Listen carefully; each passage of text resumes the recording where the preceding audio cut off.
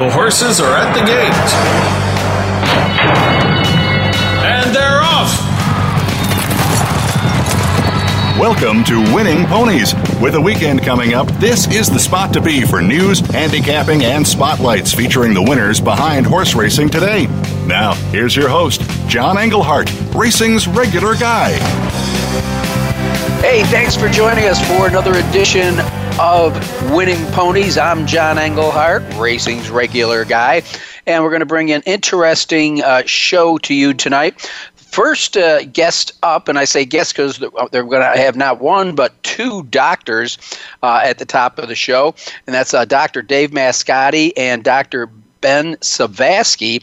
I met these guys over the weekend, shortly after they finally flashed Irap's number up as the winner of the Ohio Derby, and that was one close photo finish, a tough beatdown for Mike Smith and Gervin. But these guys were just going nuts. I don't think their feet hit the ground, and they're cheering, they're hugging everybody, and they're jumping up and down. They're posing with the Cleveland Cavalier cheerleaders, and they're screaming 10 years, 10 years. And I'm thinking, well, I don't think they're Paul Redham's kids, and I'm not sure they're related to Doug O'Neill. So after the excitement came down a little bit, I had to go over and introduce myself. Well, as it turns out, these two guys are researchers. They're both professors at John Carroll University, and they've developed their product. It's called Win to Win, right near Thistledown in Beechwood, Ohio. So I got talking to them and found out that it is a very interesting invention that they have. It's a supplement, but there's also going to be uses, and are now to a certain extreme, in human beings. And we're talking about muscular dystrophy and things like that they could potentially help along with. I'll let the doctors talk about that. They know much more than I do. But again, Dr. David Mascotti and Dr. Benjamin Savasky will be our first guests here after we cover national news.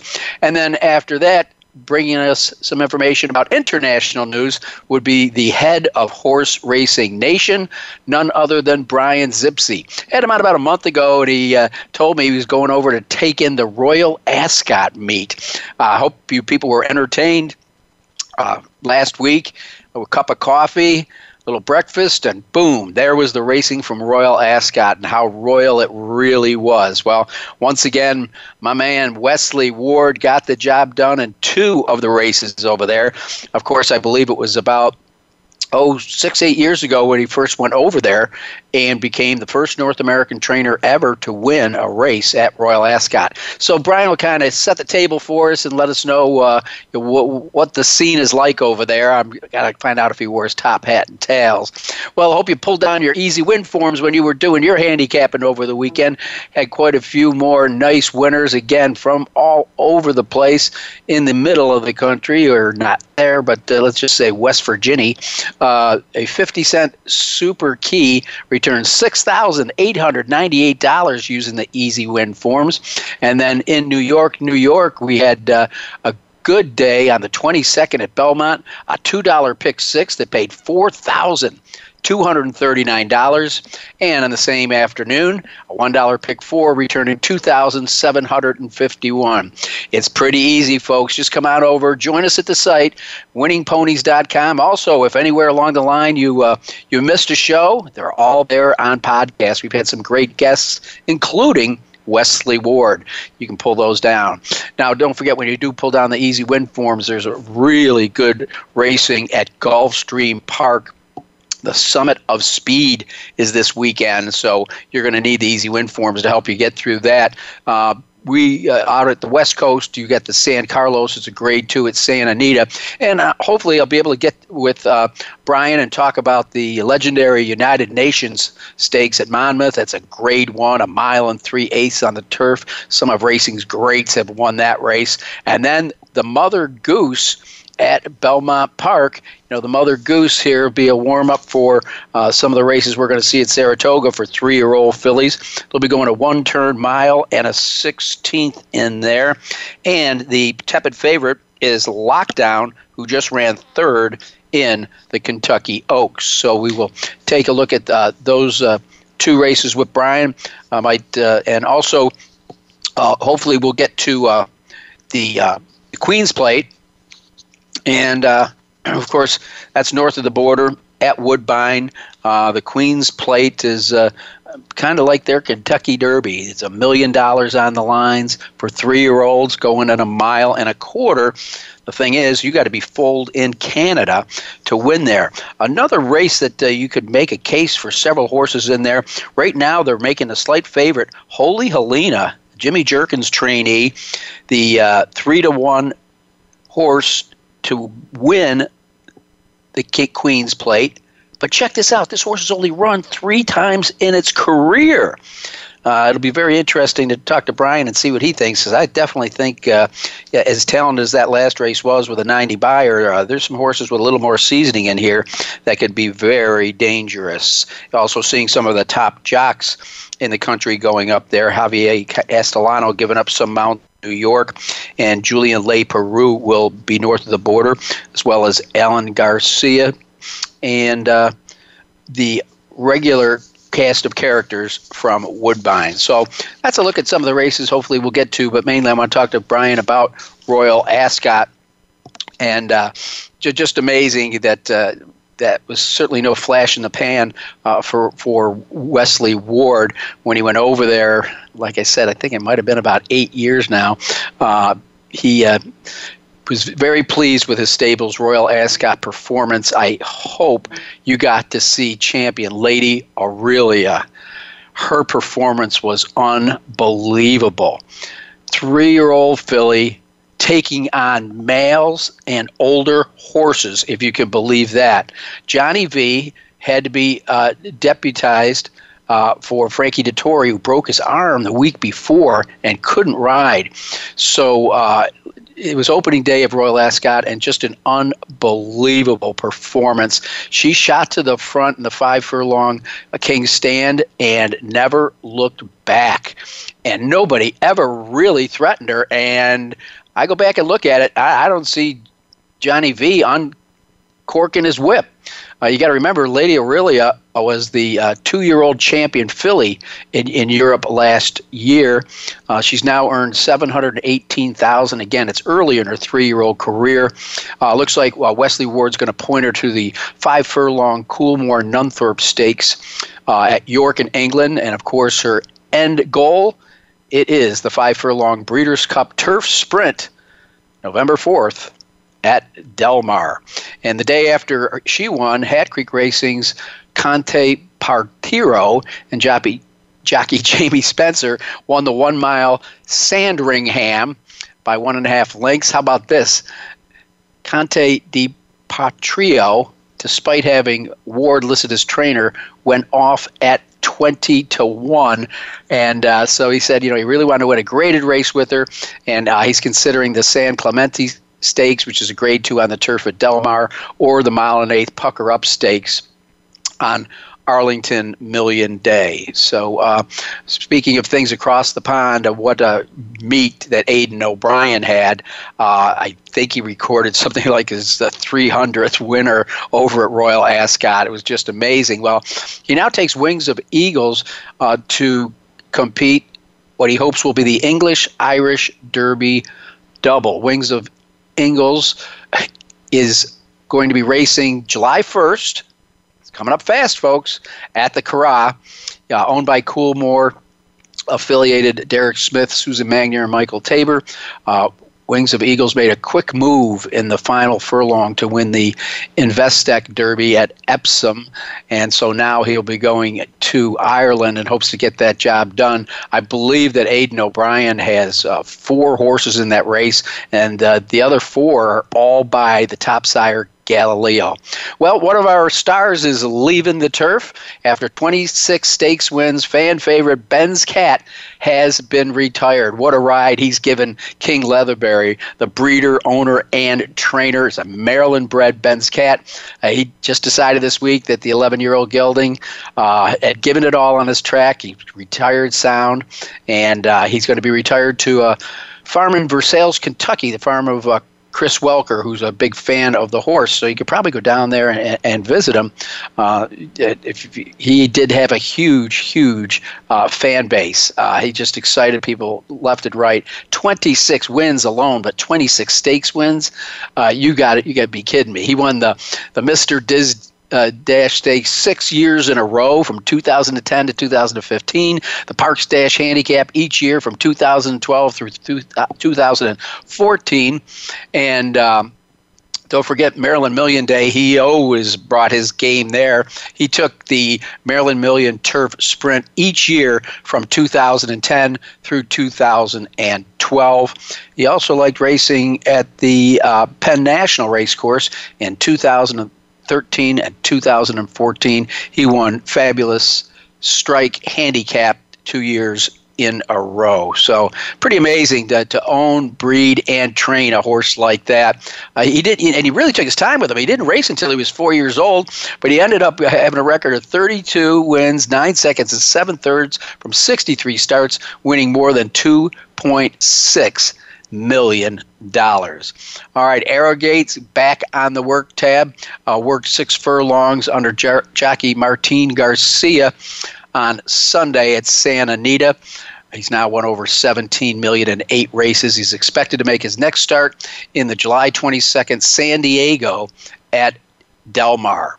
So that's the latest on Arrowgate. We'll wait to see when he gets back into the starting gate. Well, I want to thank my friend Rich Ruda, who was a great host up at Thistledown, and he was with us last week. We went over a couple Buckeye-bred races, and they turned out to be very, very interesting events. In the race number 5, it was the George Lewis Memorial. This race is for the boys, but Just a Little Smoke is huge in the female division, so trainer Tim Hand decided to run Leona's Reward against the boys, and she had a tough stretch run. First, she had to hold off Buckeye Bullet, who was the 3-5 favorite, and then in the narrowest of noses, held the lead over 8 the hard way. Congratulations to jockey Pablo Morales and trainer Tim Ham. Leona's Reward, she's racking up the bucks, and she's an accredited Ohio bred, meaning sire and dam are from the state. Then we did go on to the race with Just a Little Smoke, the William J. Petro Memorial Handicap. There was a rabbit in there. Proper Discretion was on top by 8 lengths at the half-mile pole. But T.D. Houghton never panicked, just sat chilly and blew him away by 7.5 lengths at the wire. And then the big one, the $500,000 Grade 3 Ohio Derby. This was a thriller. It took a while for the photo to be decided, and the winner eventually was Irap, who was winner of the Bluegrass Stakes. Julian Leparoux came up to ride Irap, and he was actually eligible for non-winners of 2 coming into this race. Of course, Gervin, who trained so well in Louisiana up to the Kentucky Derby, one of the 4 Derby horses in here, all of them with trouble lines. Gervin looked to be a winner, turning for home, was on top by 1.5 lengths, but Mike Smith came up just a nose short to Irap. Untrapped, the Steve Asmussen trainee, was 3rd. Well, like I said earlier, right after this race was official, I saw a couple gentlemen just, off their rocker in the winner's circle, and it turned out to be Dr. Dave Mascotti and Dr. Ben Javaski, who had a part in Irap's victory, and we're going to share that story with you in just a minute. We're taking a little bit of a break. I'm John Englehart. You're listening to Winning Ponies.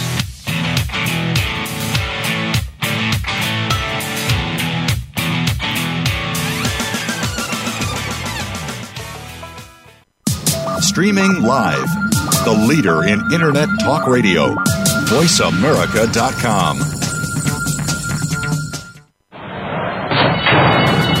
And they're off! What? Can't make it to the track?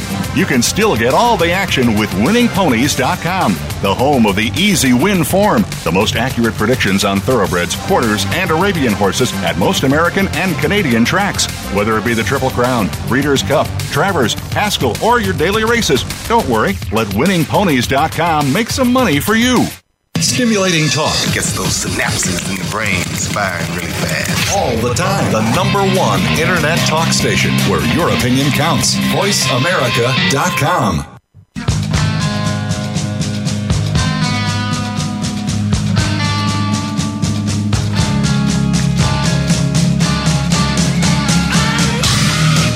You're tuned in to Winning Ponies with your host, John Englehart.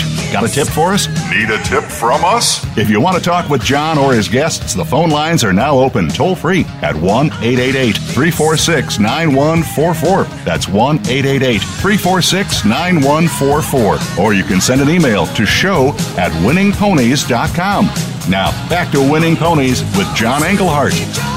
All right, I told the story at the top of the show that as soon as they had flashed up Irap's number, the ground started to shake in North Randall, Ohio, as two guys were just jumping up and down, hugging the Cleveland Cavaliers cheerleaders and anybody else that was within arm's length, and shouting 10 years, 10 years. I was trying to put the story together, and so I kind of waited till things died down a little bit, which they never really did with these two. And I'm talking about Dr. David Mascotti, who has over 30 years of research experience helping to understand the fundamental mechanisms of gene expression and regulation to the role of iron and cellular functions. I'm hoping they know I'm short, so I hope they don't talk over to my head tonight, but he is currently an instructor at John Carroll, and then with him, his partner in development of Win to Win was Dr. Benjamin Savasky, who actually at one time was a student of Dr. Mascotti's, and since then he's returned to the area. He was a grad assistant and student at John Carroll, and he's currently working at university hospitals in the Cleveland Clinic. He has a passion for diabetic limb salvage, wound care, and studying oxidative stress. And I got a feeling that oxidative stress is probably something that our friends in the thoroughbred breed incur during the running of a race. Gentlemen, welcome to Winning Ponies. Thank you, John. Thank you.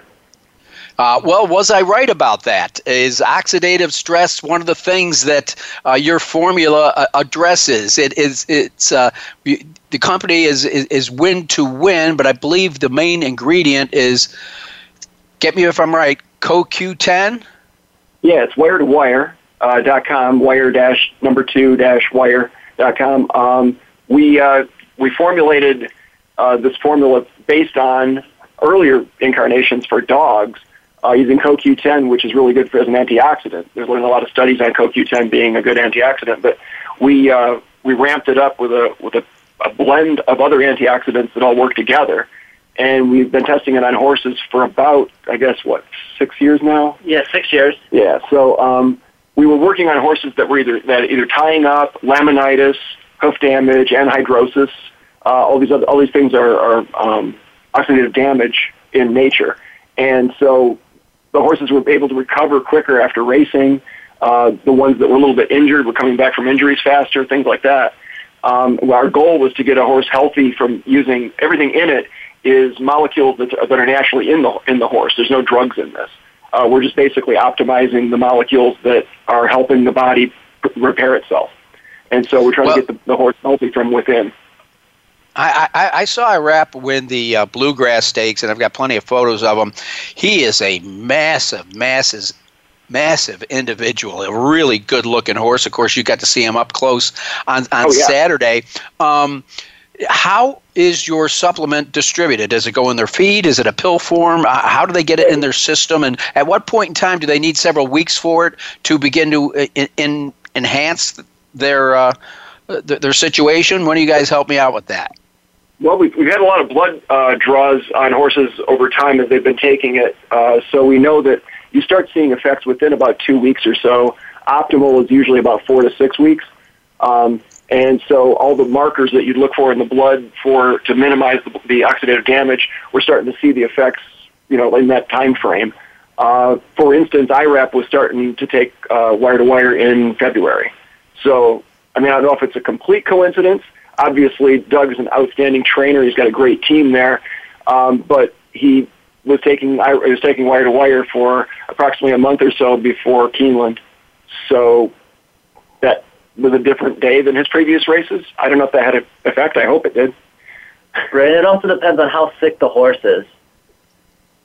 So if some of these more expensive horses, they're not as sick, so you won't see the effects of it as soon as you would as if a horse that's tying up right away. Well, you kind of hit the big stage there. You're talking to a guy about a guy that's won a couple Kentucky Derbies and is always at the top of his game, Doug O'Neill. How did you manage to get in touch with him and convince him that win to win is something he needed to try? Well, that was a complete coincidence. I don't know exactly how he came upon the interest level, but he started looking for coenzyme Q in a supplement for horses, and he found us. So he contacted us. I talked to him, told him what kind of horses it's been working for, and what kind of conditions we would select it for. And he said, "Okay, send me some, and I'll think about which horse to put it on." And he never told me what horse he put it on, by the way. So when Irap, surprised everyone, I didn't know that he was actually taking it at that point. Now, are you talking about the Bluegrass or the Ohio Derby? The Bluegrass, yeah. I didn't know he was taking it at the Bluegrass yet. Now, did you call Doug and check, or did he say something, hey, I want some more of this stuff? Well, I called him back, and I said, congratulations on Irap. Did you ever tell me? Did you ever figure out which horse to give it to?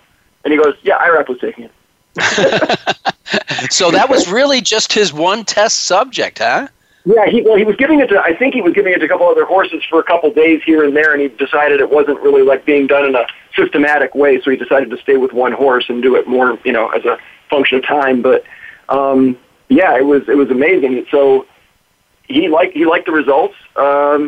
So that's where we've been working with it since then. So Kentucky Derby, as you know, there's a lot more to winning a race than just being a great horse. That muddy track, he was completely his eyes were caked with mud in that race, and he got bumped early, and that just was a bad run of luck there. So on a good track at Thistledown, it actually was a decent run there, and he did exactly what we expected. But on the other hand, Doug is in fact pointing out that he's bred, his particular lineage is basically showing that those horses tend to get better with age. So there's a little bit of that going on too. It's a combination of a lot of things. Let's put it that way. I know, because when he broke his maiden in the Bluegrass, which is prior to the Kentucky Derby, he had never won a race up until that time. So obviously, with age, he's getting better and better. And you did comment about the race. There were 4 horses in the Ohio Derby that were good enough to compete in the Kentucky Derby, and all 4 of them had some kind of excuse, and legitimately so. So Gervin, I know, was considered the top horse in the Derby, had the lead turning for home. You guys, your hair had to be standing up about the 16th pole when you saw Irap range up alongside him. Oh, yeah. I knew he was going to win. Knew it.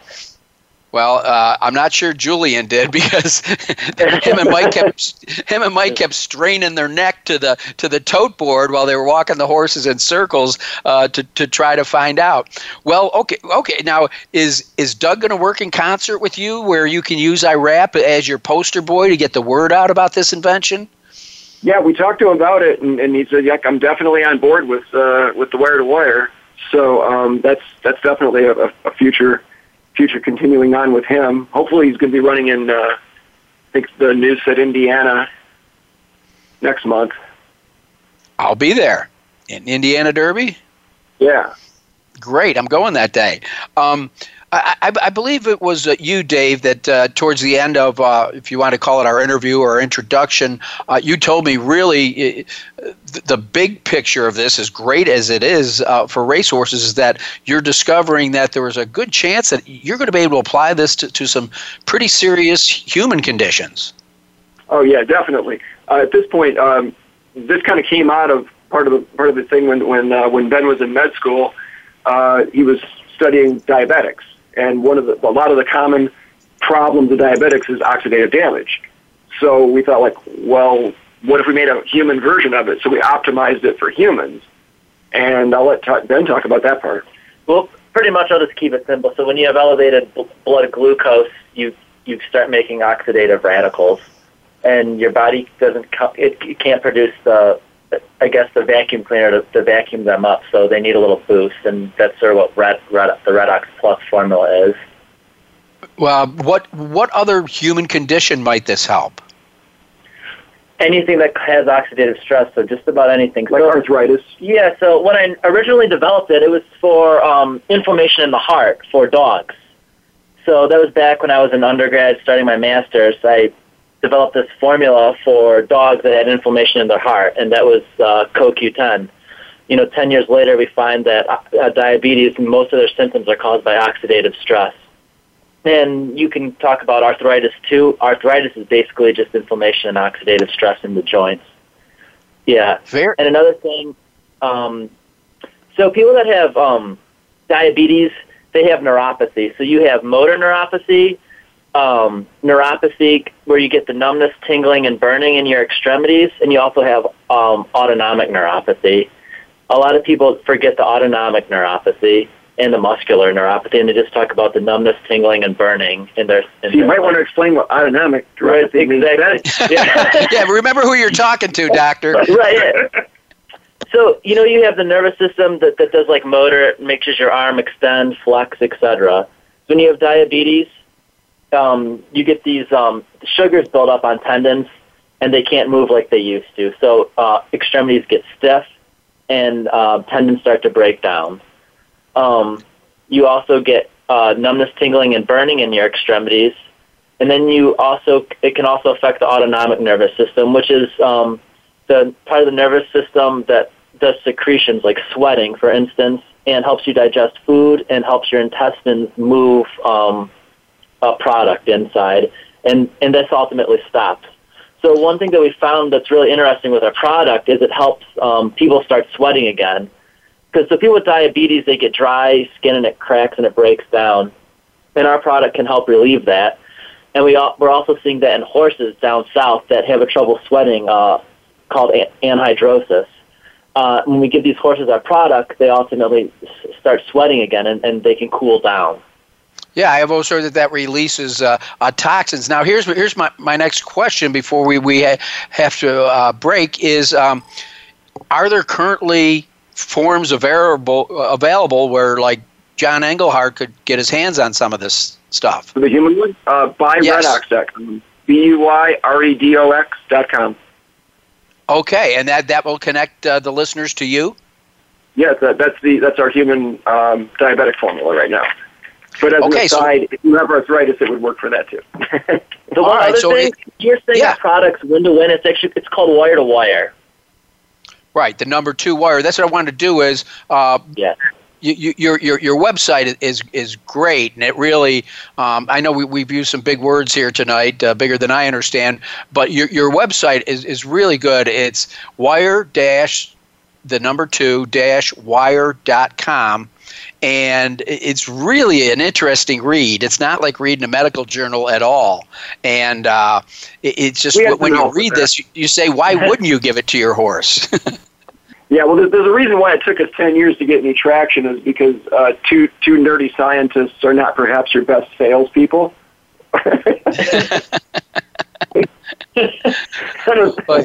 You can see where I'm going with that, right?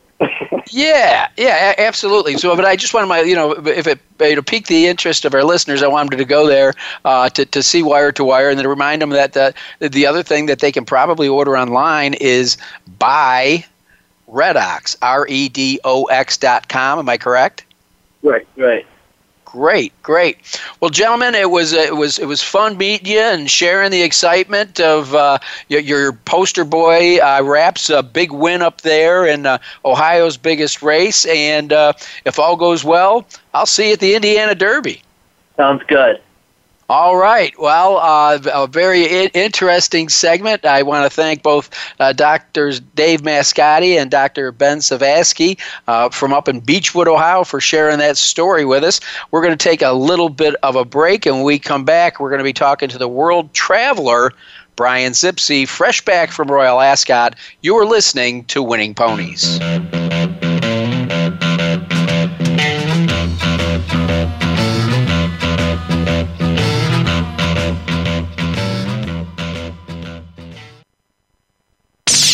The Internet's #1 talk station. #1 talk station.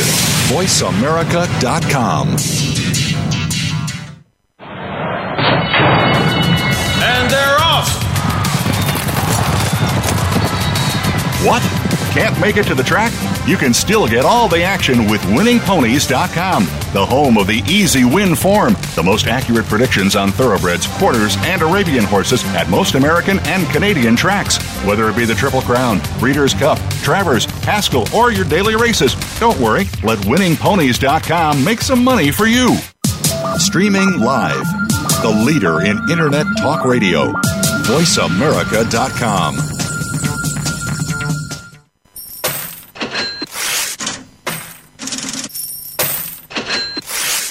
You're tuned in to Winning Ponies with your host, John Englehart. Got a tip for us? Need a tip from us? If you want to talk with John or his guests, the phone lines are now open toll-free at 1-888-346-9144. That's 1-888-346-9144. Or you can send an email to show@winningponies.com. Now, back to Winning Ponies with John Englehart. All right, and back with me, a gentleman that's become a regular on Winning Ponies, and that's Brian Zipse.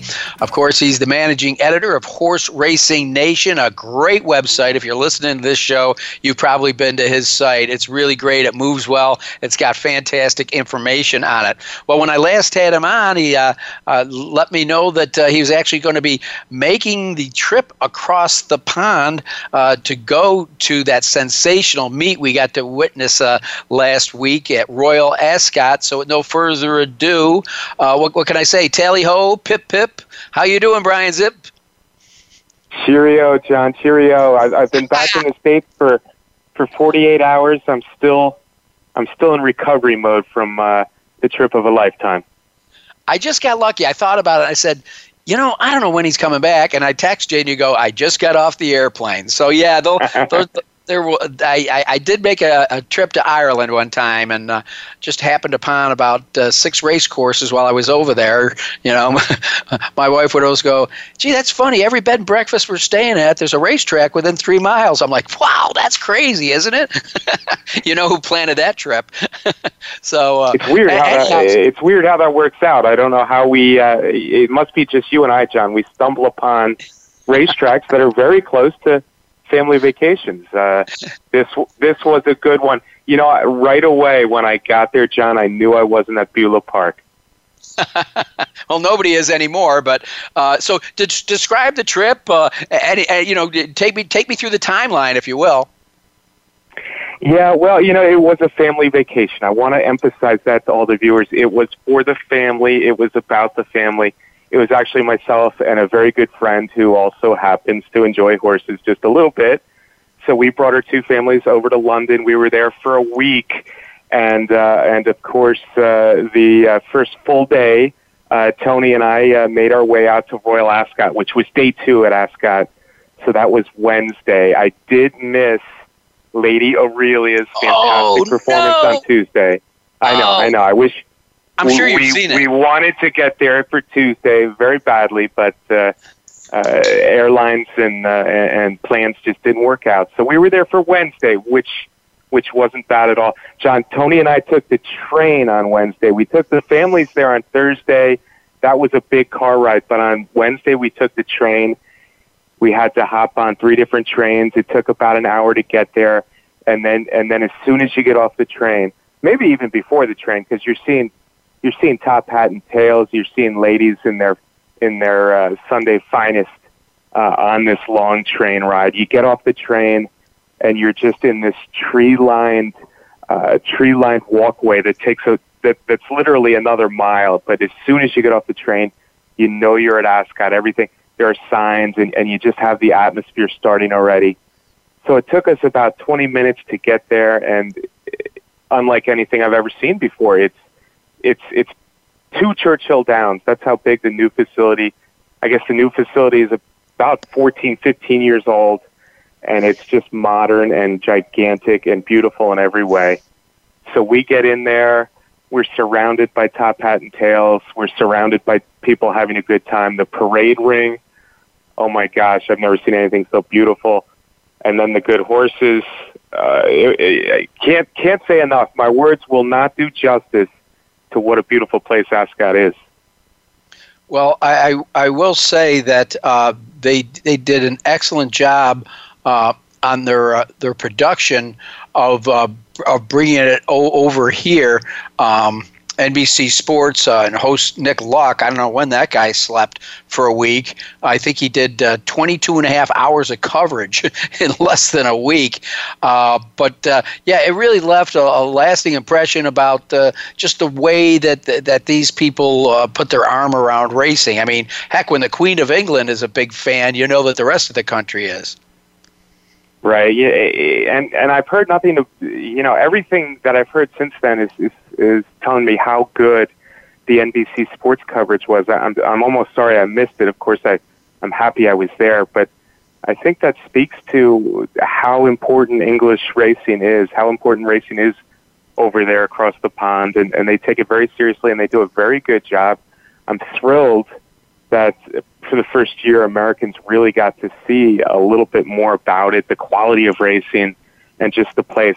I liken it to being at the Kentucky Derby, that kind of just festive, people having a great time atmosphere, but in a totally different kind of place.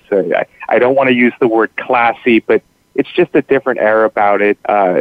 People are having that same kind of really, really good time. People have a good time over there, John. But there's something different. There's something aristocratic. You can smell the history in the place. The town across the street. Everybody's all about Royal Ascot as you get into the downtown area there, and they just celebrate racing, and it was great to see. Now, you've been to a lot of tracks in the United States. Was there one or two distinctive things about the style of the horsemanship that kind of caught your eye that's a little bit different than the way we do it in North America? Well, I think Royal Ascot probably isn't the greatest comparison to American racing because, of course, we're talking about some of the wealthiest owners in the world and some of the very finest horse flesh you'll see anywhere in the world. So you always see the Europeans come over for big turf races over here, and you always marvel how good they look, how well taken care of they are, how their tail is cut just so, and just how impeccable the horses are. Well, that's every horse over there. So we're seeing races anywhere from 30 horses down to 15 horses. The turf course is 2 to 3 times wider than we're used to over here. And these beautiful horses just thundering down the stretch. It really, it's horse racing. Of course, they're going in a different direction. They have a 1 mile straightaway.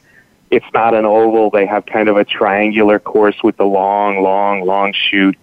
It's horse racing. I recognized it as horse racing, but very, very different. And I'm not saying it's better than American racing, but it's just a different game over there, and was very eye-opening and very memorable to see. Well, I do remember when I was over in Ireland, unlike race goers in the U.S. where they'll go on and, talk about how the 4-horse, caught the 8-horse and, the 3-horse got nailed down. They all know the names of all these horses. It's like these are like their NFL football players, what that is to the United States. These people know every horse by name. It's just amazing how they embrace racing. Of course, it started over in Western Europe, 800 years ago, and obviously a tradition that's carried on. And I'm sure that's what you were smelling over there and seeing was the prestige and the tradition that's really in their bloodlines. Yeah, Ascot's only a little over 300 years old, which of course is far older than any race course here. But yeah, the people, it was a good mix, and I did two different things. You know, when Tony and I went there on Wednesday, we were more in the building, in the main building, and that's owners, and that's more serious race fans. They have different enclosures, the Royal enclosure, the Queen Anne enclosure. So we did get a different taste of what it was all about, and I think that's true. What you're saying, very much true, where they're serious about the horse racing. You could see it in the newspapers there. You could see how big a deal Ascot is. Everyone, whether they're horse fans or not in London or surrounding London, knew what was going on at Ascot at the time. And then Thursday with the family, we were out in the kind of the Parkland area, which is called the Windsor enclosure and goes on for furlongs. So we were literally about 3/8 of a mile from the finish line where we were stationed that day. We had a table, champagne, and the Pimm's were flowing, and it was an excitement out there. And again, I would liken it to kind of a Kentucky Derby type of feel in the excitement. Different looking as far as how everyone was dressed, but the champagne corks were popping. Everyone was having a good time. Less children there. I wasn't there on Saturday, which I guess school was still going, but just a really, really good time, whether they were serious race fans or not. The 2 days that I saw, a mix of both. I think the people that weren't as serious race fans were serious about having a good time, and they understood that this was a special place to be. Well, before we go off and take a quick break, I was always told that it only rains twice a week over there, and that's Monday through Thursday and Friday through Saturday. Was that true? It was hot. The heat was on, John. Really? Wednesday, I guess Tuesday and Wednesday were the two hottest days in England for years. So we talked to someone, the owner manager of an Italian place we were at, and he said, yeah, this is. He's been there he's been in the country for 4 years, and it was the hottest he's ever seen in London. So Ascot was warm. There was good to firm turf conditions. They were watering the turf course before the races, and we did not see a lick of rain. It rained when we traveled the country a little bit. It had rained in a place we went to several days later, but we never saw any rain. It was supposed to rain when we were leaving, believe it or not. So we saw 7 days of sunshine. The first 2 days were in the 90s, which is just unheard of over there. Wow, that's unbelievable. Now, on those hot days, as the American, did you stand out in your flip flops and Hawaiian shirt? You know, we didn't do the top hat and tails. We didn't do the top hat and tails. We were gonna do the top hat and tails, but we figured we were only there 1 day without the families. We knew we didn't want to wear the top hat and tails in the Windsor enclosure down there on the grass. So we just wore a suit, and we stood out. We really did stand out in the suits because you're just in a sea of top hat and tails there in certain areas. So we did stand out, and the American was sweating, that's for sure. Highland Reel, John. And I didn't remember this from seeing him. I've seen him 3 times now. He won the Grade 1 race, the Secretariat at Arlington Park, a few years ago. I saw him win the Breeders' Cup last year at Santa Anita, and now I think the best race of the whole week was the Prince of Wales' Stakes on Wednesday. He was just washed out, really, really wet in the parade ring. We got up close to him Wednesday afternoon, and I said, boy, I don't know if he's going to beat this field looking the way he does, but apparently that's Highland Reel, and 95 degrees, he should have been wet, but he was the wettest horse in the parade ring, and then he ran just a marvelous race to beat it. Every horse in the race was good. Our last 2 Breeders' Cup Turf winners, Breeders' Cup Turf, Breeders' Cup Filly and Mare Turf, both ran really well, but Highland Reel, as wet as he was on that hot day, was the winner, and Queen's Trust ran a big race to be 4th, a close 4th in the same race. Yeah, and I do believe that the Prince of Wales is considered one of the most prestigious races of the entire English year. Yeah, absolutely. Of course, Ascot has great racing all year. They have these short meets, and they have the King George a little bit later, and now they have the British Champion Series later in the fall, getting closer to Breeders' Cup. but this is one of their very biggest ones. They, the Gold Cup, the Queen Anne, just 5 days, and you're seeing about 18 to 20 Group 1, Group 2 stakes. And if you like turf racing, even one iota, or if you don't know it yet, watch the turf racing there. You'll become a fan of the turf. Absolutely. Well, I can tell you this Miss Aureola's race was earth-shattering. It was unbelievable. Johnny V never uncracked his whip. Wesley Ward just has an amazing touch with young horses. And for a 3-year-old filly this time of the season to take on older fillies and the boys, that in its own right is absolutely sensational. Well, I talked a little bit about that at the top of the show. We're talking with Brian Zipse, who made the trip over to Royal Ascot. And Brian, thanks a lot for giving us the inside look at what it was like to be over there. We're going to take a quick break. When we come back, maybe we'll get a chance to talk about some North American racing that's going to take place this week. You're listening to Winning Ponies.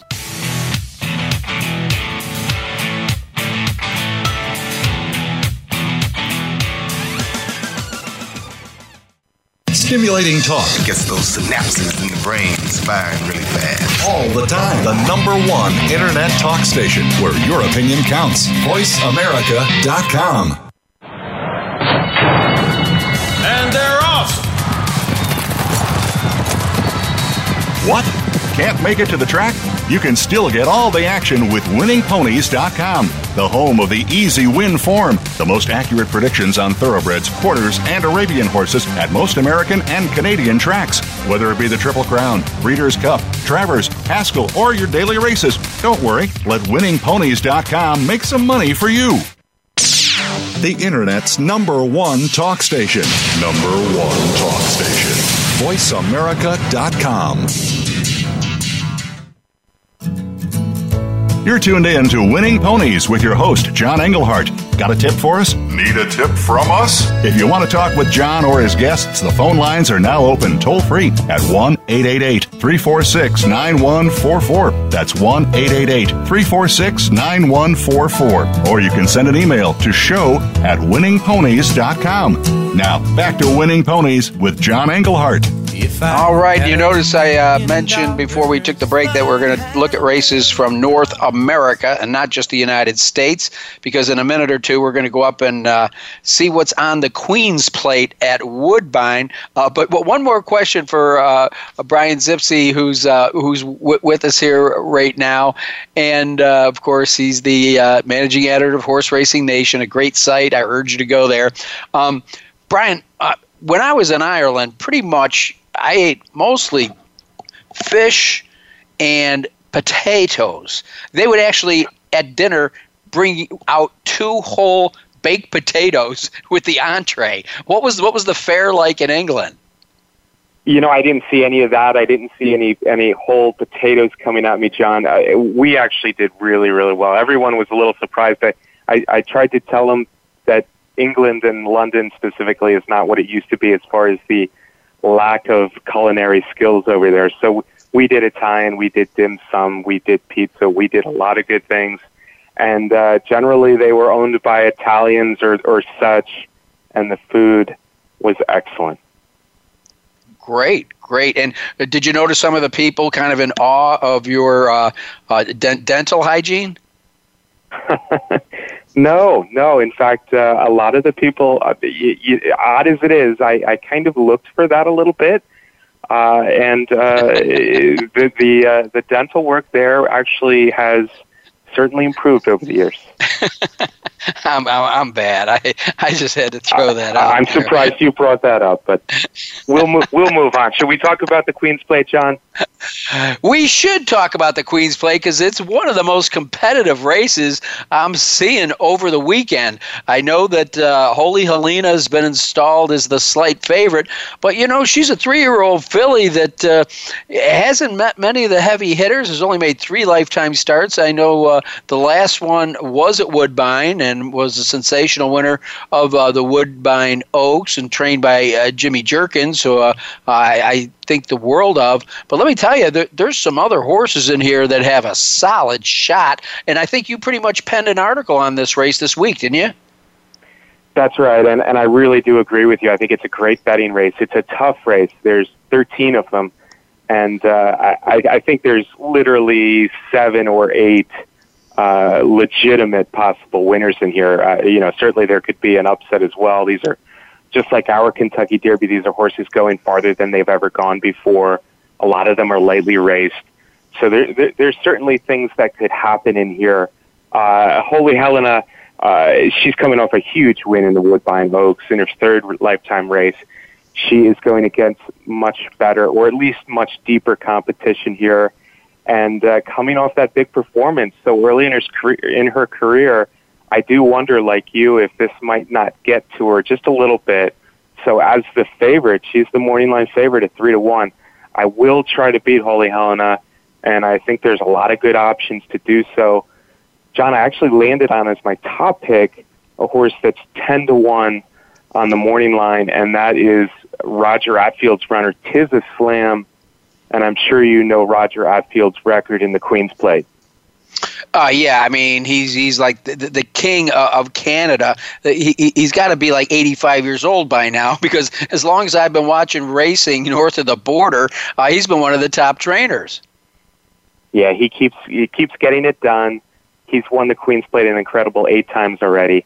There have been a lot of great trainers in Canada in our lifetimes, John, and he's the one that gets these horses ready for this race more than any other. And I think this horse is a really good example. He's a son of Tis now. He's just a big, strapping horse that looks born to run 10 furlongs. He's been kind of biding his time a little bit this year. He's been in 3 stakes races, both down in America and 2 in Canada. And he's been close, but he hasn't broken through in any of those races yet this year. Winner 3 times at Woodbine last year. Last time he kind of loped along, had a little bit of traffic, actually finished 4th, beaten about a length and a half in the plate trial, but he just looked like a horse screaming out for more distance. I think that, with the combination of Atfield knowing how to get them ready for a race like this, a decent early pace, I think Tis a Slam has a big chance to run a huge race. He's probably not the most likely winner. Maybe I would look at the Belmont horse. By the way, this is Belmont's first ever Queen's Plate runner. That horse, a reformed turf horse, I'll call him. He's run most of his career on turf. Channel Maker might be the absolute one to beat, but I think Tis a Slam has a real chance to do it.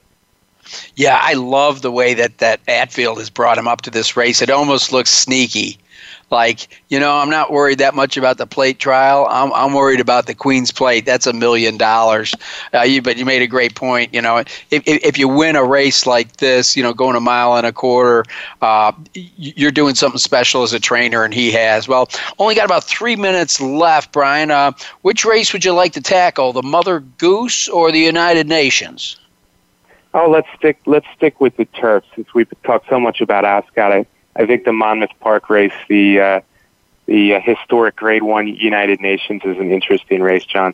And the favorites there all land on the inside. Beach Patrol, it's in the post and Bigger Picture. And for odds sake, I think I'm going to land on Bigger Picture, who is coming off a race where he was beaten by It's in the Post. And I think he might even be higher than the 4-1 on the morning line. Well, I'm having an awful hard time getting away from the favorite, but that's been a bad habit of mine over the years. I know Florent Giroux in the press has been saying how strong the horse is. Of course, he's coming out of 4 straight Grade 1 races. Just missed in the Hollywood Derby. That was on the turf, and then ran game seconds in the Gulfstream Park Turf Handicap, the Grade 1 Turf Classic, and most recently in the Grade 1 Manhattan. Was finished 4th, but was only beaten a length and a half. He's definitely the one to beat, but even the odds maker wasn't too crazy about him. I mean, you got 5-2 on the favorite in there. Of course, Chad Brown's been waving a magic wand all season long. It's hard to leave him out. And your second pick, bigger picture, Mike Maker just continues to come up with these big turf horses, and he seems to excel going the long distances. And this is a 1 3/8, kind of a unique distance in its own right. And of course, Maker in these big grass races, never surprised to see him have more than one. He's got Oscar nominated in there too, a horse who's closing in on $1 million. But you've got German breds, Irish breds. It's a very, very interesting race, the United Nations. Again, it's, I believe, the only Grade 1 on Saturday. So, we'll be certainly tuned into that. As you said, there's been a lot of great horses that have won it. Looks like I got about 2 minutes left real quick. The Mother Goose, it's 3-year-old fillies. We'll probably see some of these horses in the Alabama up at Saratoga. And, we've got, of course, Todd Pletcher, always loaded for bear. I see that he's got 3 in here. Lights of Madonna, My Miss Tappet, and Moana.